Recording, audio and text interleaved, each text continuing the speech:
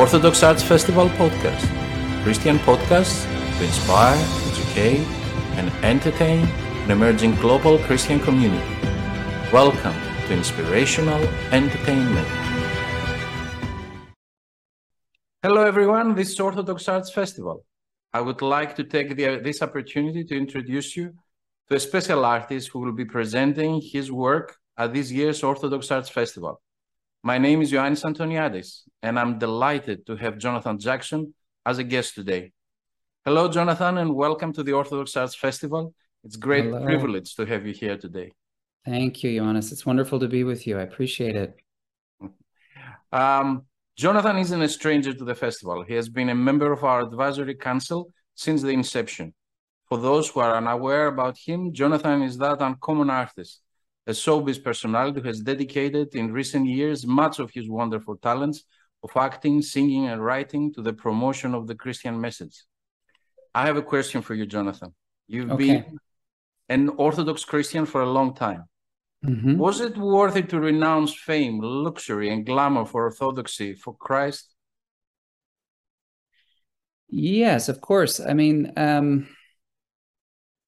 how would I say it? I think I was, it's very difficult growing up working in Hollywood as a child and teenager. And, many of us are familiar with a lot of the stories of, child actors who in their adult life turn to drugs and alcohol, and it can become tragic very quickly. So I don't want to diminish the difficulty of that environment at all. But I would say that there was a very interesting grace that I experienced at a young age living in Hollywood.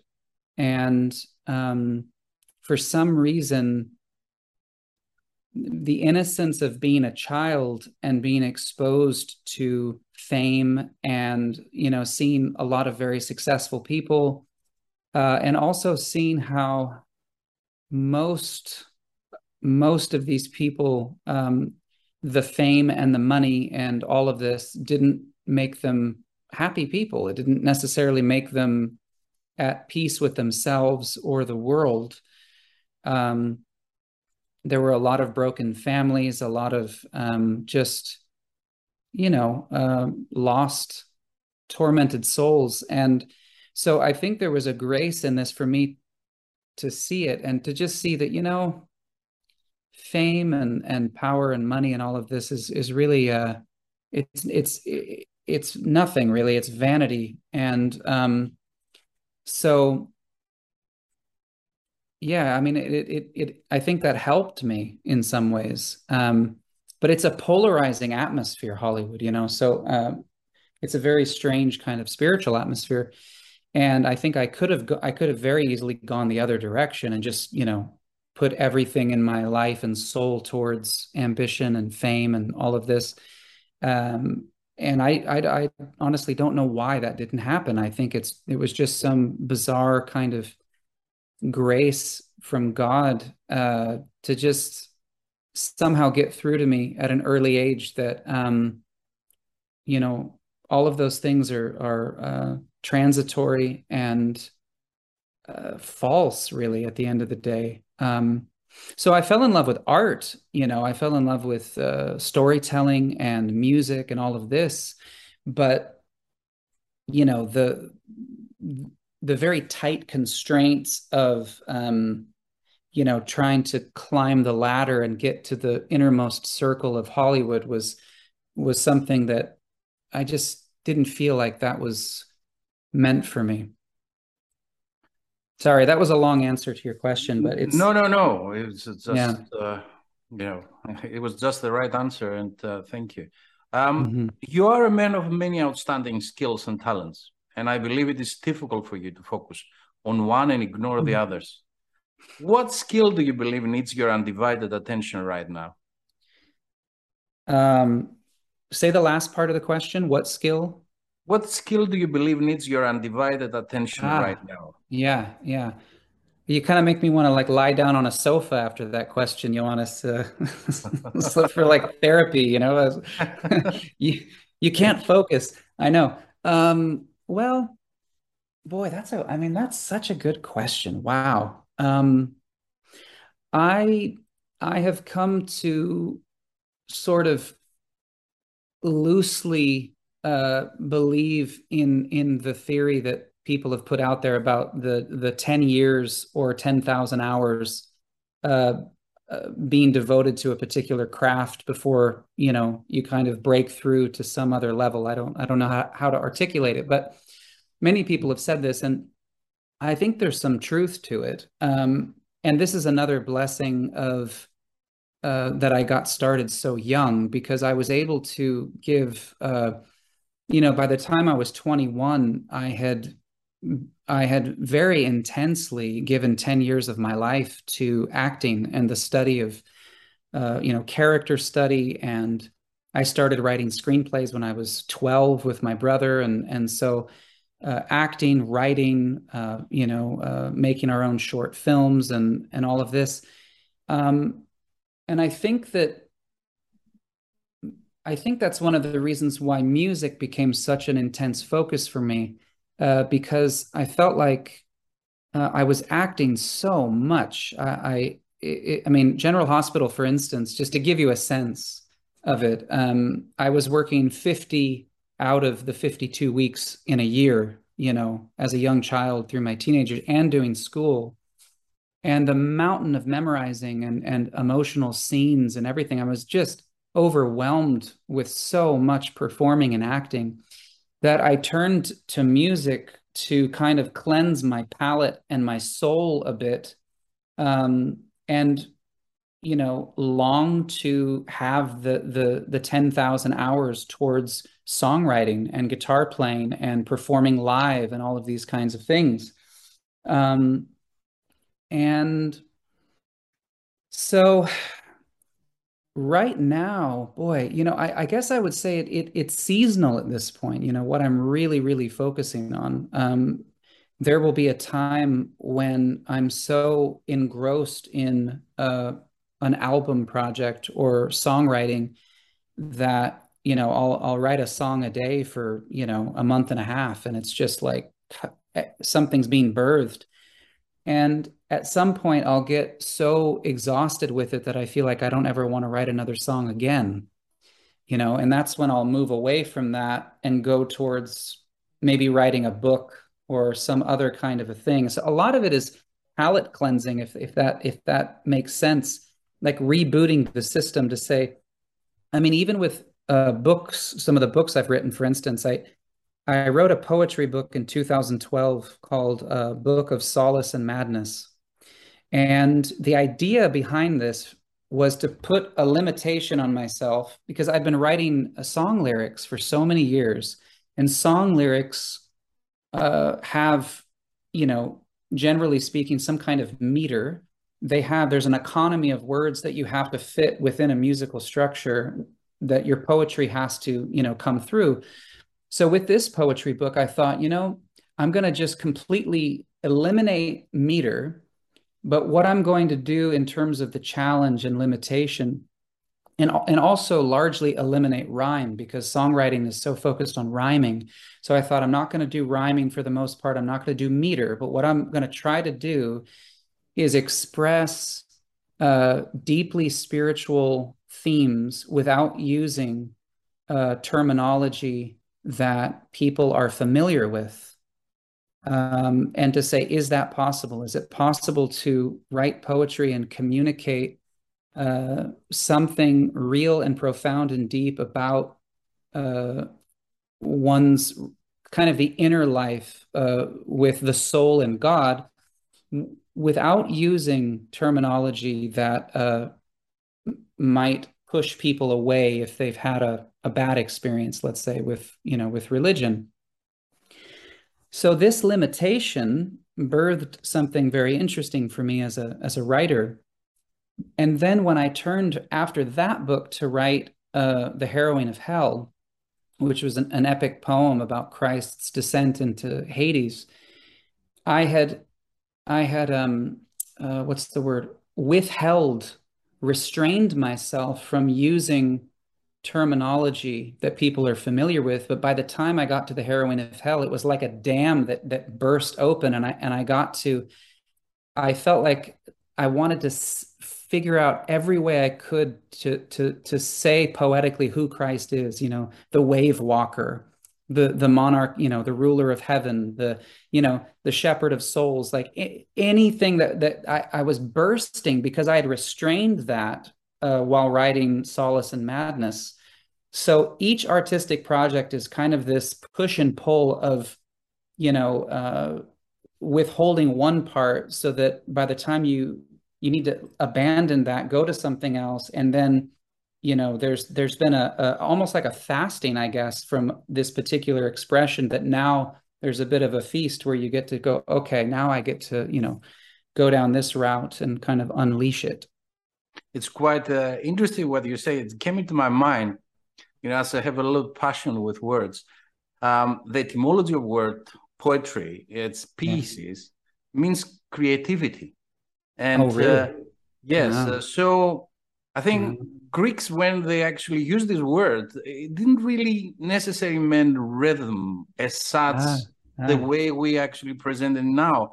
I think it was just all about creating something, and that will be beautiful and will attract.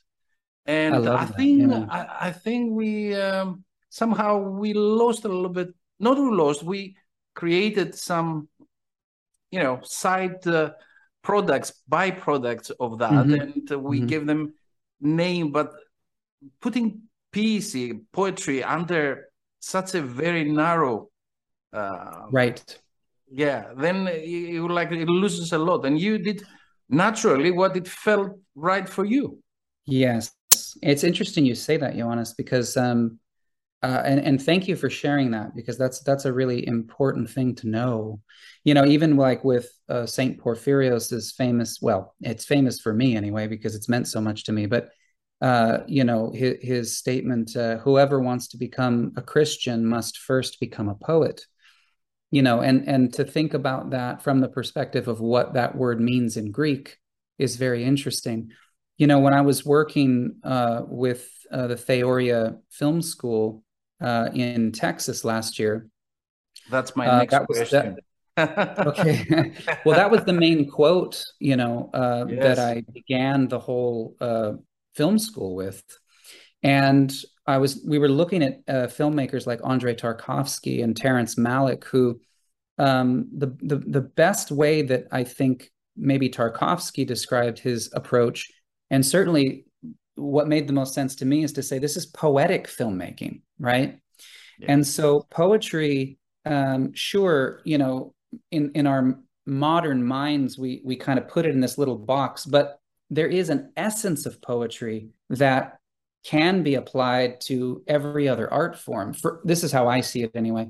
And what is within the essence of poetry to me has to do with mystery and paradox and the ability to encounter and experience something that is very real, that is both transcendent, and it's almost like God's essence is unknowable, but he's knowable through his energies. So theology and poetry to me are so closely interconnected. And I love the fact that, that you're saying that word in Greek really is a broader meaning of creativity. I think that's absolutely amazing. Well, God creates everything, yes, out of tremendous wisdom and love and beauty, and everything is the word the creation itself is just such an incredible mystery that we can only just now we become to unravel.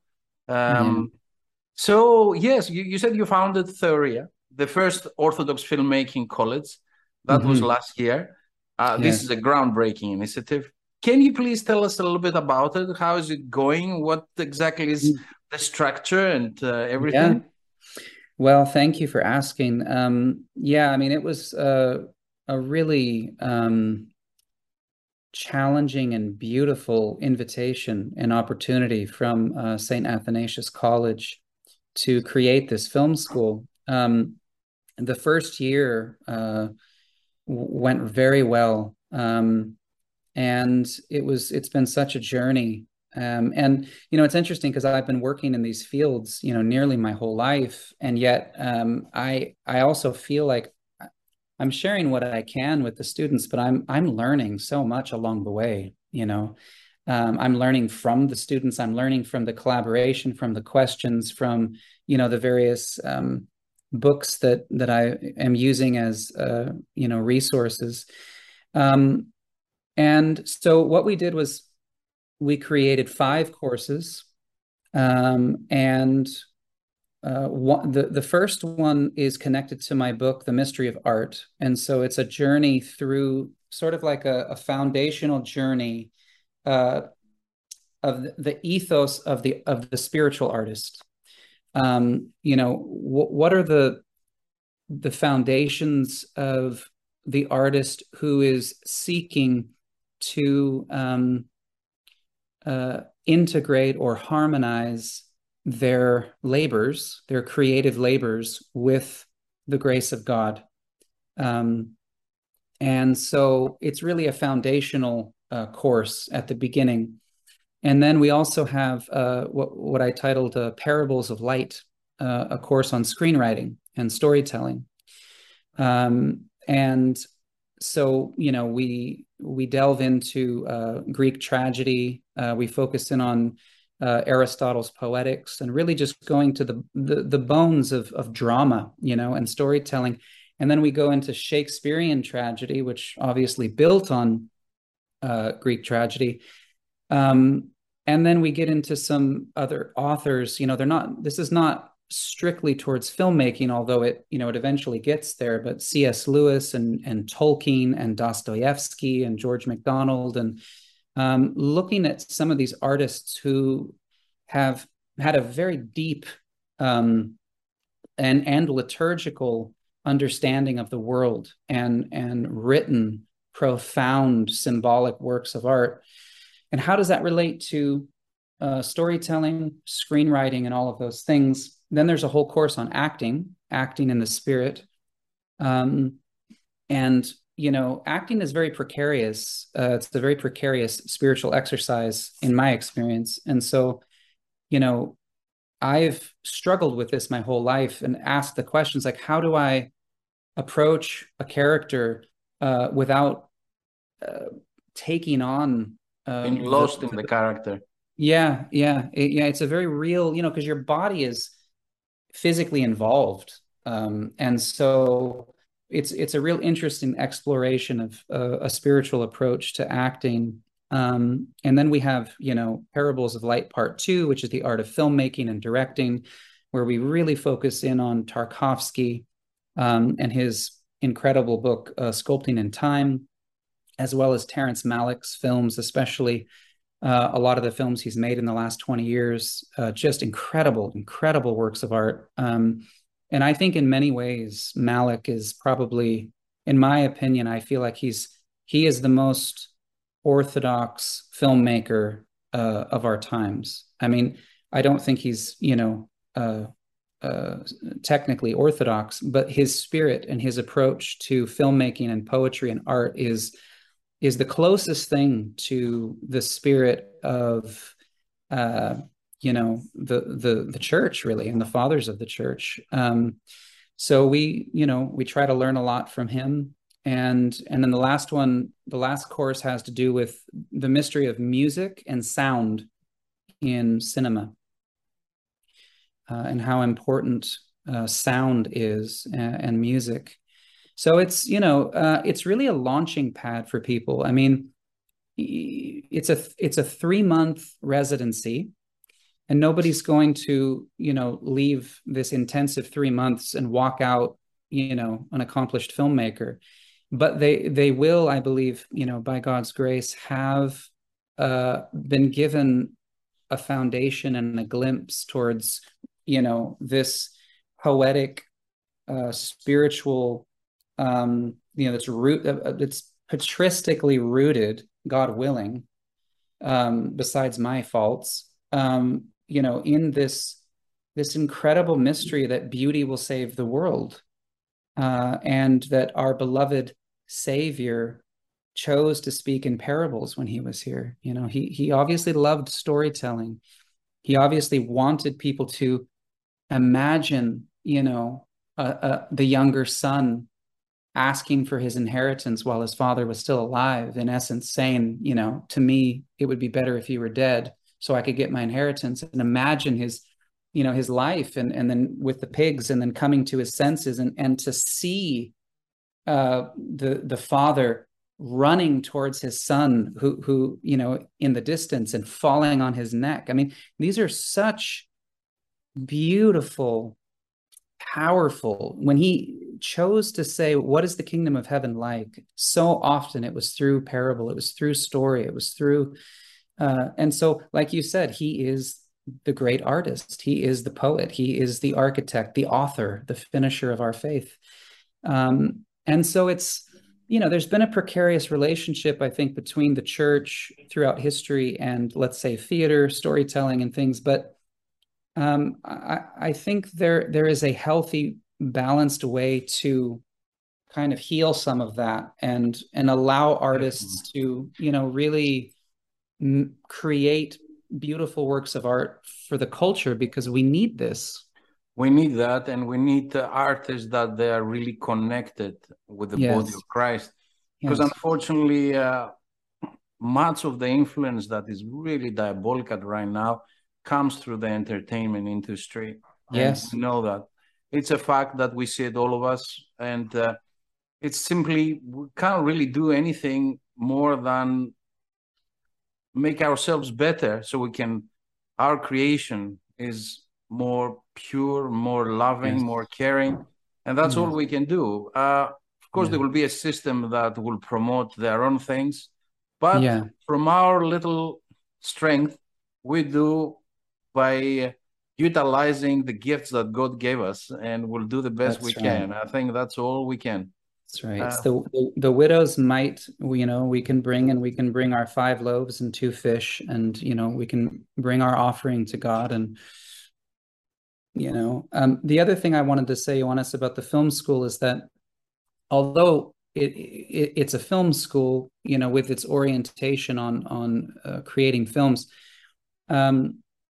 so much of it is kind of a philosophical approach, I guess you could say, for lack of a better term, on the creative process and storytelling. And so I just wanted to emphasize this to say that for anyone out there who's considering, maybe becoming a student or participating in 2023, it's not limited to somebody saying, well, I don't necessarily want to be a director or a filmmaker, therefore, what's the point?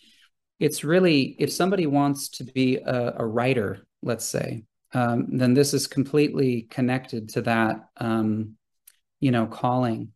If somebody is just interested primarily in acting, but not in writing or directing, it's still very relevant, because I can tell you, as an actor myself, the more I've learned about writing, the more I've learned about directing, it's helped me as an actor. Even the more I've learned about music, it's helped me as an actor. Music is so much about rhythm and timing, and acting ends up being so much about rhythm and timing in the dialogue. So all of these art forms really do start to overlap and kind of educate each other. So I just wanted to say that, you don't have to have the ambition to be a filmmaker to go through this Theoria Film School, because it's really, like I said, a launching pad for a creative life, a life of storytelling, whether it's literary or film or, poetry or whatever. Now, there is a lot of activity going on with your music and your band Enation. You are overproductive. Last May, you had to cancel your tour because of COVID, but it seems that you're feeling better now. Yes. So tell us a little bit of, in that front now, what is happening over there? Well, we released our latest album, Ultraviolet Empire, on July 11, which was my daughter's birthday. and also Saint Sophroni's commemoration. So I was excited about that date. This album is we're very excited about this record, and we had to be very patient because of COVID. It was meant to be released in 2020, and it was 2020. We had tours scheduled for that year and 2021, and we've had to be very patient. But I will say, there's a beautiful saying from the Holy Mountain, that every delay is for our benefit. This is not an easy thing to actually embrace and live at all, but it's a beautiful, mysterious message. In this case, it was a blessing, this delay, because there were actually a couple songs that would not have even made it on the record had there not been this delay, and they ended up being very central to the whole album. So, it's interesting how these obstacles sometimes we never know why we have to wait, and it's just a matter of faith. Other times we go, oh, okay, wow, look at, this wouldn't have happened had we not had this obstacle. So, we're looking forward to playing live again. I don't know when that's going to happen. Maybe after the film school in the spring of 2023 is kind of what we're looking at right now. Hopefully you will make it again for Bristol. What do you think? To where? To Bristol. Oh, to Bristol. Yeah. I would love that. Yeah. I hope so. I hope the UK. Maybe Glastonbury. You try Glastonbury. That'd be great. Yeah.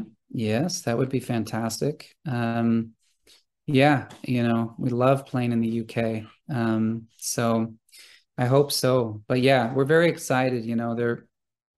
It's also interesting how many of the lyrics on the record almost took on not a new meaning, but maybe a slightly deeper meaning based on what, what we all went through over the last couple of years. And that was really interesting as well, just to see, how a particular song, whether it was, The Days Are Evil or The Roman Road, Ledge, which is a song, a very sort of emotional song about a song of intercession for a loved one or a friend who's battling, depression and suicidal thoughts. And, there was a lot of struggles really that we all went through over the last couple of years in particular. And it was interesting to kind of see how the album took on a slightly different experience based on all of that. Yes, I totally relate to this type of experiences. I had family members that COVID had a devastating effect. Yes. It was very difficult. Now, we read about this super exciting concert in Athens at Herodes Atticus Conservatory on September 29 this year. What you can please tell us? Yeah, well, this is an amazing opportunity really for all of us to be a part of this. So, the album, The Place of Silence came connected with the documentary that we did about Elder Joseph the Hesychist, now Saint Joseph the Hesychist. And so the same composer just did an absolutely amazing, beautiful score for this docudrama, created the music and the songs for this album. And so George Delaris sang on most of it, and I was invited to sing, I believe, 3 songs on the record. And so they're putting together a concert at the Acropolis in Athens, and there's going to be I don't know the exact number, 100-piece, 80-piece, some orchestra, and very big orchestra. Yeah. And so, and actually it's interesting that we're talking today because today is Saint Joseph the Hesychist's commemoration. Yeah. Incredible. The day after, I think he reposed on the Dormition, but they moved his commemoration to the day after the Dormition. So, yeah. Yes. Which is really amazing. So at the festival, we will be presenting your monumental work, The Harrowing of Hell, from your audiobook. What was the inspiration behind it? Well, the inspiration behind it was reading Christian history. The beginnings of the idea came about as I was researching Christian history for 3 or 4 years along our journey to becoming Orthodox, and along the way you stumble upon things that really move your soul. Growing up in various Protestant denominations and groups, Christ's descent into hell was really never talked about, ever. I didn't grow up in a church that recited, the Apostles' Creed, let's say, that talks about Christ's descent into hell. So I think I had a vague, maybe, echoing thought about that some people think something happened, between the crucifixion and resurrection, but really no sense of it until I started reading history and realizing how central this was to the story of the gospel and to the story of our redemption and resurrection. And then as we became Orthodox, then we started experiencing Holy Saturday, and we started experiencing the poetry, and I quote some of those moments from Holy Saturday in the poem between the Mother of God and Christ, as they're sort of mystically speaking to each other while Christ is in hell, and it's just that. And then I heard a homily by Father Thomas Hopko at some point along the way, and I was driving to an appointment. It was a long drive, and his homily on the harrowing of hell was so moving. I was just in tears almost the entire drive, because again, I had never heard this Orthodox, ancient Christian perspective on hell, and how even the flames of hell are God's love. And that Jesus Christ being the same yesterday, today, and tomorrow is not a schizophrenic, petty deity who turns on us in petty wrath and wants to punish us for not measuring up, and sending us to hell like more like a pagan god who has these fits of rage and where his honor is offended. But rather, God is always love, and he is always reaching out to us. He is always keeping his gaze upon us with the desire for us to receive mercy. And the same sun that melts wax also hardens clay. And so the love of God is the same towards us, and it's us. We get to choose whether we want to melt like wax with the heat of his love, or whether we want to harden like clay, or whether we want to be tormented by his love, and his love becomes this tormenting fire because we've rejected his love, or his love becomes a purifying fire. And so this message was so important for me. And also I felt like it was something that, generally speaking, the Western world has not heard this message. Whether you're coming from a Roman Catholic background or a Protestant background, this incredible, incredible good news of who God is, and his respect for our free will, and his willingness to go into our darkness, to go to every length to save us from ourselves, from our passions, is so remarkable. That was the primary inspiration. And then the secondary inspiration was my son, Caleb, who was only about 7 at the time, was listening to the audiobook of Beowulf. And for some reason, he just loved this epic story. And I remember thinking to myself, I love this. And I thought, I want to write something for him, for my children, where this natural instinct of love for the hero is brought towards Christ, who is the hero of heroes. And so, I dedicate the book to my three children for that reason. And so it was, it was studying history, and then my son's love, innocent love for Beowulf, that inspired it. It is true that unless we feel like parents, our creativity is always self-centered. Yeah. Only when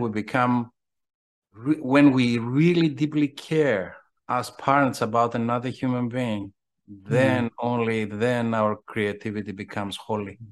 Wow. Yes. That's amazing. If you think about that, Johannes, from, as God is the creator, and how this fatherhood can't be separated from who he is as creator. It's really beautiful. Yeah. As the last question, what is your advice for a successful career and a happy family life? Wow. That's a difficult one. Yeah.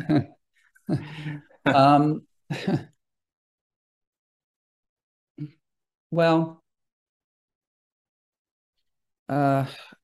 there's so much that could be said with this. I think if I were to try to be very practical, I would say that in terms of a successful career, I would say perseverance is extremely important, because everything in life has a great degree of resistance and struggles, everything worthwhile.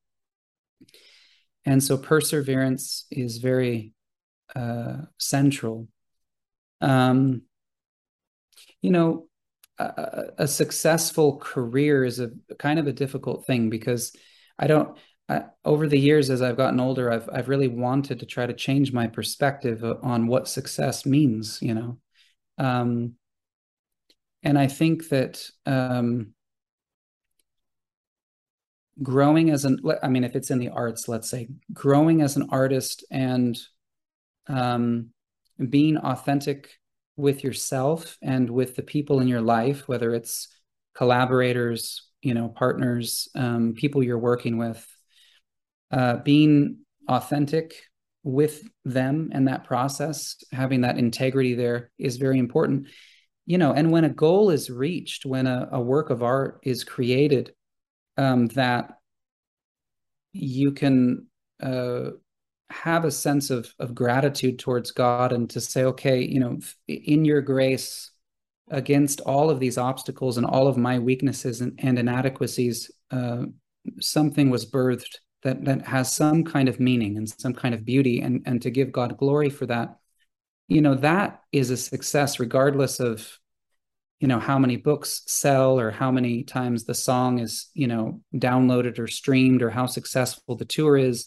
Those things are all secondary, those numbers and business things. I believe Van Gogh didn't sell a single painting in his lifetime, if I'm not mistaken, or something like that. But, how can we measure any of this, really? And so it has to come down more to our life is hidden in Christ, and, those are the most important things. And then in terms of family, it's very similar. I think, there's a great degree of perseverance that goes into these things.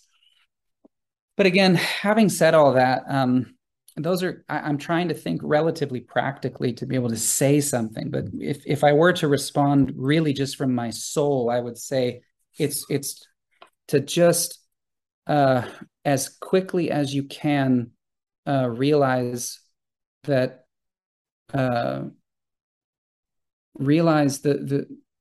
Christ says, you can do nothing without me, like the sooner we can get to that point of saying, I am nothing, I have nothing, and I can do nothing without you, I think that's really the best foundation. And it's so important for artists too. It's like, I love when we were catechumens, our beloved priest opened catechesis with, apophatic theology. And you start from this incredible unknowing, this incredible, like, we don't really know anything, and it's this beautiful humility where you're just like, wow, okay. And so this paradox of not knowing anything, and yet God gives us these revelations. So we do know, we experience, we encounter, but at the same time, we still just don't know, anything. And it's, this paradox of I can do nothing in my own strength. And yet St. Paul says, wait, I can do all things in Christ. And so there's this incredible paradox of just like, I'm completely useless in my own strength. And yet somehow the grace of God, can lift us up to create from this place of weakness. And I think that one of the monks from the Holy Mountain said this to me once, which was beautiful. He said something like, the artist, it takes great humility to create any true work of art. And I think that this is true. Oh yeah, and G.K. Chesterton, I read this recently, was powerful. He said something like, he said, it's the humble who do great things, because they don't think anything of themselves. So there's a childlike innocence to think, that it's a weird inversion that takes place, where because there's this childlike innocence of knowing that, that they're nothing, then the sky's the limit, because it's like, it's not coming from their own strength. And I found that so beautiful and inspiring. So as artists, I think it's this constant, battle with our ego and pride and repentance and,